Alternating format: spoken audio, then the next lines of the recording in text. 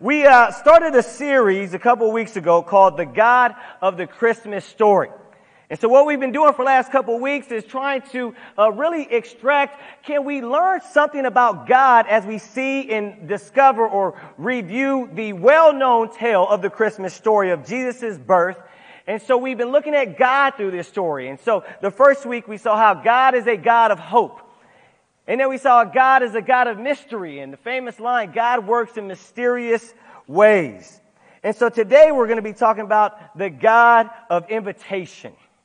The God of invitation. Let's pray. Father, thank you so much for allowing us to worship, allowing us to encourage, allowing us to see not only the next generation, but the now generation, God, as they get a chance to share with all of us their heart and their faith in Jesus. And God, we pray right now as we look into the scriptures that you will speak to us.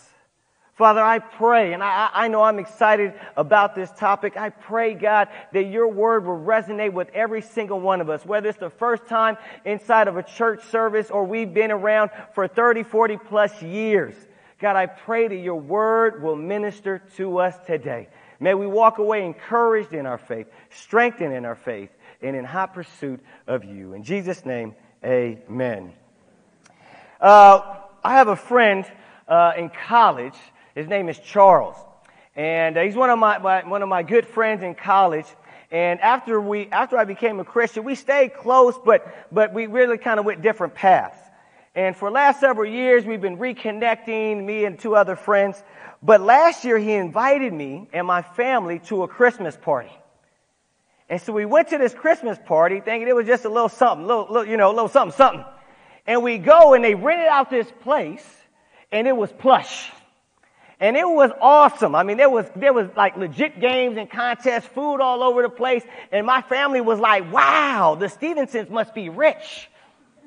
And I was like, well, I don't know if they're rich, but they did put a lot of money into this. And so we had a great time. And so then this year, we were hopeful to get an invitation again. And so a couple weeks ago, Karina was like, hey, has Charles sent that invitation to you yet?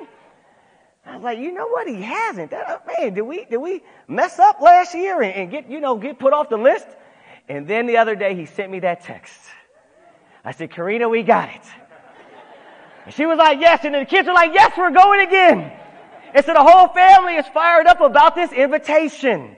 And we're going to see how God is a God of invitation. But his invitation is even better than my boy Charles and his Christmas party. And so if you can turn with me over to Matthew chapter 2. And so, to give us some context, Matthew was an apostle of Jesus. He was a follower of Jesus. And he wrote this letter, and his audience is primarily those who had come from Jewish faith and now to the Christian faith, where they believe that Jesus is the Messiah. So he's writing to a Jewish audience. So that's really important for us to pull out the nuggets that are available when we read the book of Matthew. And so in Matthew chapter 2, we'll go ahead and read. It says, now, Jesus was already born. Again, we studied Matthew chapter 1 in the last 2 weeks. So we're going to finish up chapter 2 this week and next week. And so it says, after Jesus was born in Bethlehem in Judea, during the time of King Herod, Magi from the east came to Jerusalem and asked, where is the one who has been born King of the Jews? We saw his star when it rose and have come to worship him. When King Herod heard this, he was disturbed, and all Jerusalem with him. When he had called together all the people's chief priests and teachers of the law, so these are all the religious leaders, he asked them where the Messiah was to be born. In Bethlehem, in Judea, they replied, for this is what the prophet has written. But you, Bethlehem, in the land of Judah, are by no means least among the rulers of Judah, for out of you will come a ruler who will shepherd my people Israel. Then Herod called the Magi secretly, and found out from them the exact time the star had appeared. He sent them to Bethlehem and said, go and search carefully for the child. As soon as you find him, report it to me so that I too may go and worship him. After they had heard the king, they went on their way, and the star they had seen when it rose went ahead of them until it stopped over the place where the child was. When they saw the star, they were overjoyed. On coming to the house, they saw the child with his mother Mary, and they bowed down and worshipped him.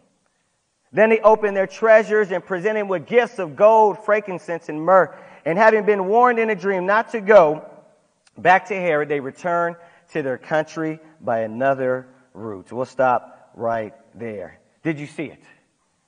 Did you see the God of invitation? And so we'll break this down some real quickly here so that we can see this God of invitation in the Christmas story. But first I want us to look at this Magi, and this will help us out here. We're all familiar with the three kings or the three wise men, and this is where this comes from. And it says they were Magi from the east who saw a star and came to worship him. When I had this discovery, this little nugget, it just blew my mind, and I felt like I have to share this part with you. And so as you see this, these are Magi from the east. So these were probably some wise men, some priests or astrologers from east, probably being Babylon or Persia. So that's a good distance from Jerusalem and the nation of Israel. And it says that they're probably devoted to interpreting signs, again, probably practicing astrology. And it says they saw the star, then they came and they worshiped him. Now here's what's incredible, and you see the God of hope, you see the God of mystery, and you see the God of invitation. Because see, here's the thing here. About 550 years prior to Jesus' birth, when God's people had been exiled from their homeland and were now living amongst the Babylonians and then the Persians who conquered Babylon, there was a prophet, a man who spoke the word of God named Daniel. And many of us are familiar with the story of Daniel in the lion's den, or his homeboys that go down in the lion's den, the fiery pit. There you go. All right. So we're familiar with this, but Daniel had prophesied about the coming Messiah in Daniel chapter 9, verses 24 through 26. Now here's what's incredible, is that again, God's people, many of them come back to Jerusalem. And so at least 500 plus years has gone by. But we know at least some of the Jews must have stayed in the area after exile or returned throughout the years. But we also know that Daniel, the prophet, had major influence on the Babylonian and Persian empires and in their government. And so what we can, and a lot of scholars, what we can deduce from this is so cool, is that what happened is that these guys, because they're not part of the nation of Israel. These aren't Jews who are following Yahweh, the God Most High. But yet they see a star and they say, that must be the sign for the King of the Jews. How did they come to that? Again, this influence from Daniel and some of these folks, some of these Jews throughout the year had it influenced 500 to 600 years prior, so that these Magi would then have a divine revelation that something profound was taking place in Israel. And so you see God planting seeds 500, 600 years later for the revelation of the gospel message and of Jesus. You see the God of hope, the God of mystery, and the God who's inviting all to him. And so, regardless of how it came about, their acknowledgement and worship of the Messiah was a divine miracle of grace. And here's the thing. God isn't putting a stamp on astrology. He's not saying, oh yeah, that's okay. What he is revealing in this is that God has a method and a desire and a tendency to meet people where they are. So they're not worshiping God in the correct form, but God met them where they were to call them to him. This God of invitation.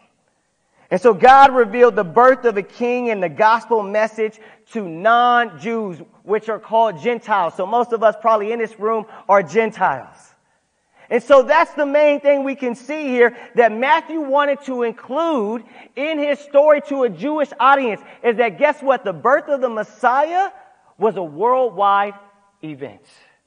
It was going to have an impact that was going to be worldwide, because it's extending beyond the borders of Israel. Church, do you understand what I'm saying here? And he's saying something else, is that the Messiah was going to come through Israel, but he was going to be a gift to all nations. He was going to be a gift to all people. It wasn't a segment of people that God wanted to redeem. He wanted to redeem mankind. And so this reveals that the gospel is a message of hope for people of all nations, because God is calling all people to an eternal relationship with Him. And so God invited these magi, God had invited the Israelites, and God still continues to invite people to an eternal relationship with Him. And so this God of invitation cares for all souls and invites all human beings to His eternal kingdom. So what does that mean today, brothers and sisters? It means that God invites the rich and the poor. God invites the black, white, red, brown, yellow, and everything in between. God invites men and God invites women. God invites the religious and the non-religious. God invites the criminal and the goody two-shoe. God invites the liberal and the conservative. Ooh, did he say that? Yes, I did. You mean he invites the red wing, the right wing and the left wing? Yes, and everything in between. God invites the straight person and the homosexual. God invites the weak and God invites the strong. God invites the educated and the dropouts. God invites the white collar and the blue collar. God invites the foreigner and the residents. God invites the citizen and the immigrants. God invites the American and the Russian.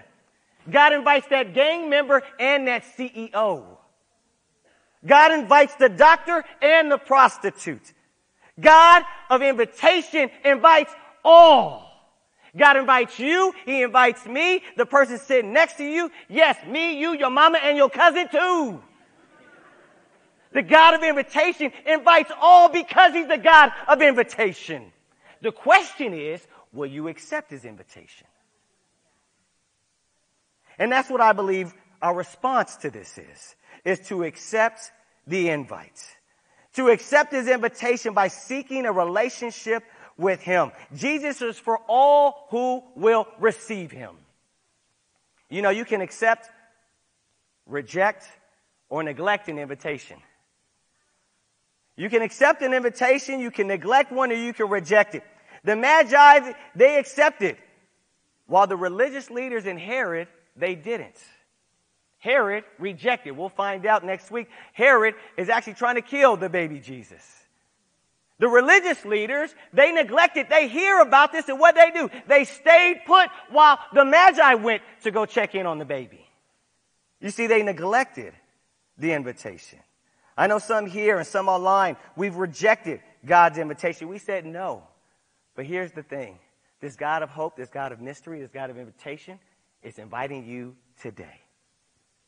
Some of us in here, we've neglected. We've heard, maybe we have some knowledge, but maybe we haven't really committed to Jesus. The God of invitation is inviting you today. I want to encourage you to make a decision to accept today by getting help on how to properly accept God's invitation. If you're ever visiting with us, either online or in person, and you sense that the Lord, the Spirit, He's knocking on your door, He's been trying to invite you, whether it's been months, years, or this moment, I want to encourage you to set up a Bible study to see, how do I accept this invitation? What does that mean? Or if your friend or family member asks you and they invite you to a Bible study, I want to encourage you to say yes. You know, the other response here is to join in. You know, join God in inviting people to His eternal kingdom. Again, for the Jewish audience to see from the book of Matthew, it was that the gospel is for the whole world and every single type of person in the world. And so that invitation is still today. And so the proper response to the God of invitation is to accept His invitation and then join Him in inviting others. Right now we're going to take communion. I want to read Matthew chapter 2, verse 11. Again, the emblems represent Jesus' body and His blood that was sacrificed for us to have an opportunity at salvation. And in Matthew chapter 2, well, many of us are familiar with this, but the Magi, they came gifts, and these gifts were gold, frankincense, and myrrh. And so I'm sure some maybe caught this at the beginning, but most of us probably caught this after the resurrection of Jesus. But these things are symbolisms. And we see the symbolism in their gifts. One, the gold was for royalty, and that was given for a king. Frankincense had to deal more with religious rituals, so it was for the priest for God. And then myrrh, the symbolism there was for the sacrifice for our salvation, because myrrh was actually used when Jesus was on the cross to offer him relief. And then it was used in the wrapping of his body as he was put in the tomb. So we see myrrh was actually at the tomb and it was at the cross. And so this symbolism helps us see that Jesus is the King. He is the highest priest who allows us to have a relationship with the Father as he mediates and intercedes on our behalf. And then we see again the myrrh, which represents the sacrifice for our salvation. Hallelujah for the God of invitation. Let's go to God in prayer. Father, we thank you so much for your invitation to a relationship with us. We thank you that you invite us through Jesus. We thank you that we can respond to your invitation by turning and putting our trust and faith in Jesus. And God, we're so grateful, those of us who have made that decision, to know that we stand in a right relationship with you in your eternal kingdom, and we have eternity to look forward to. And Father, I pray right now that we will remember Jesus. We will remember his birth, but we will remember that you are the God who cares so much to invite us to your eternal treasure in heaven. We praise you. We love you. In Jesus' name,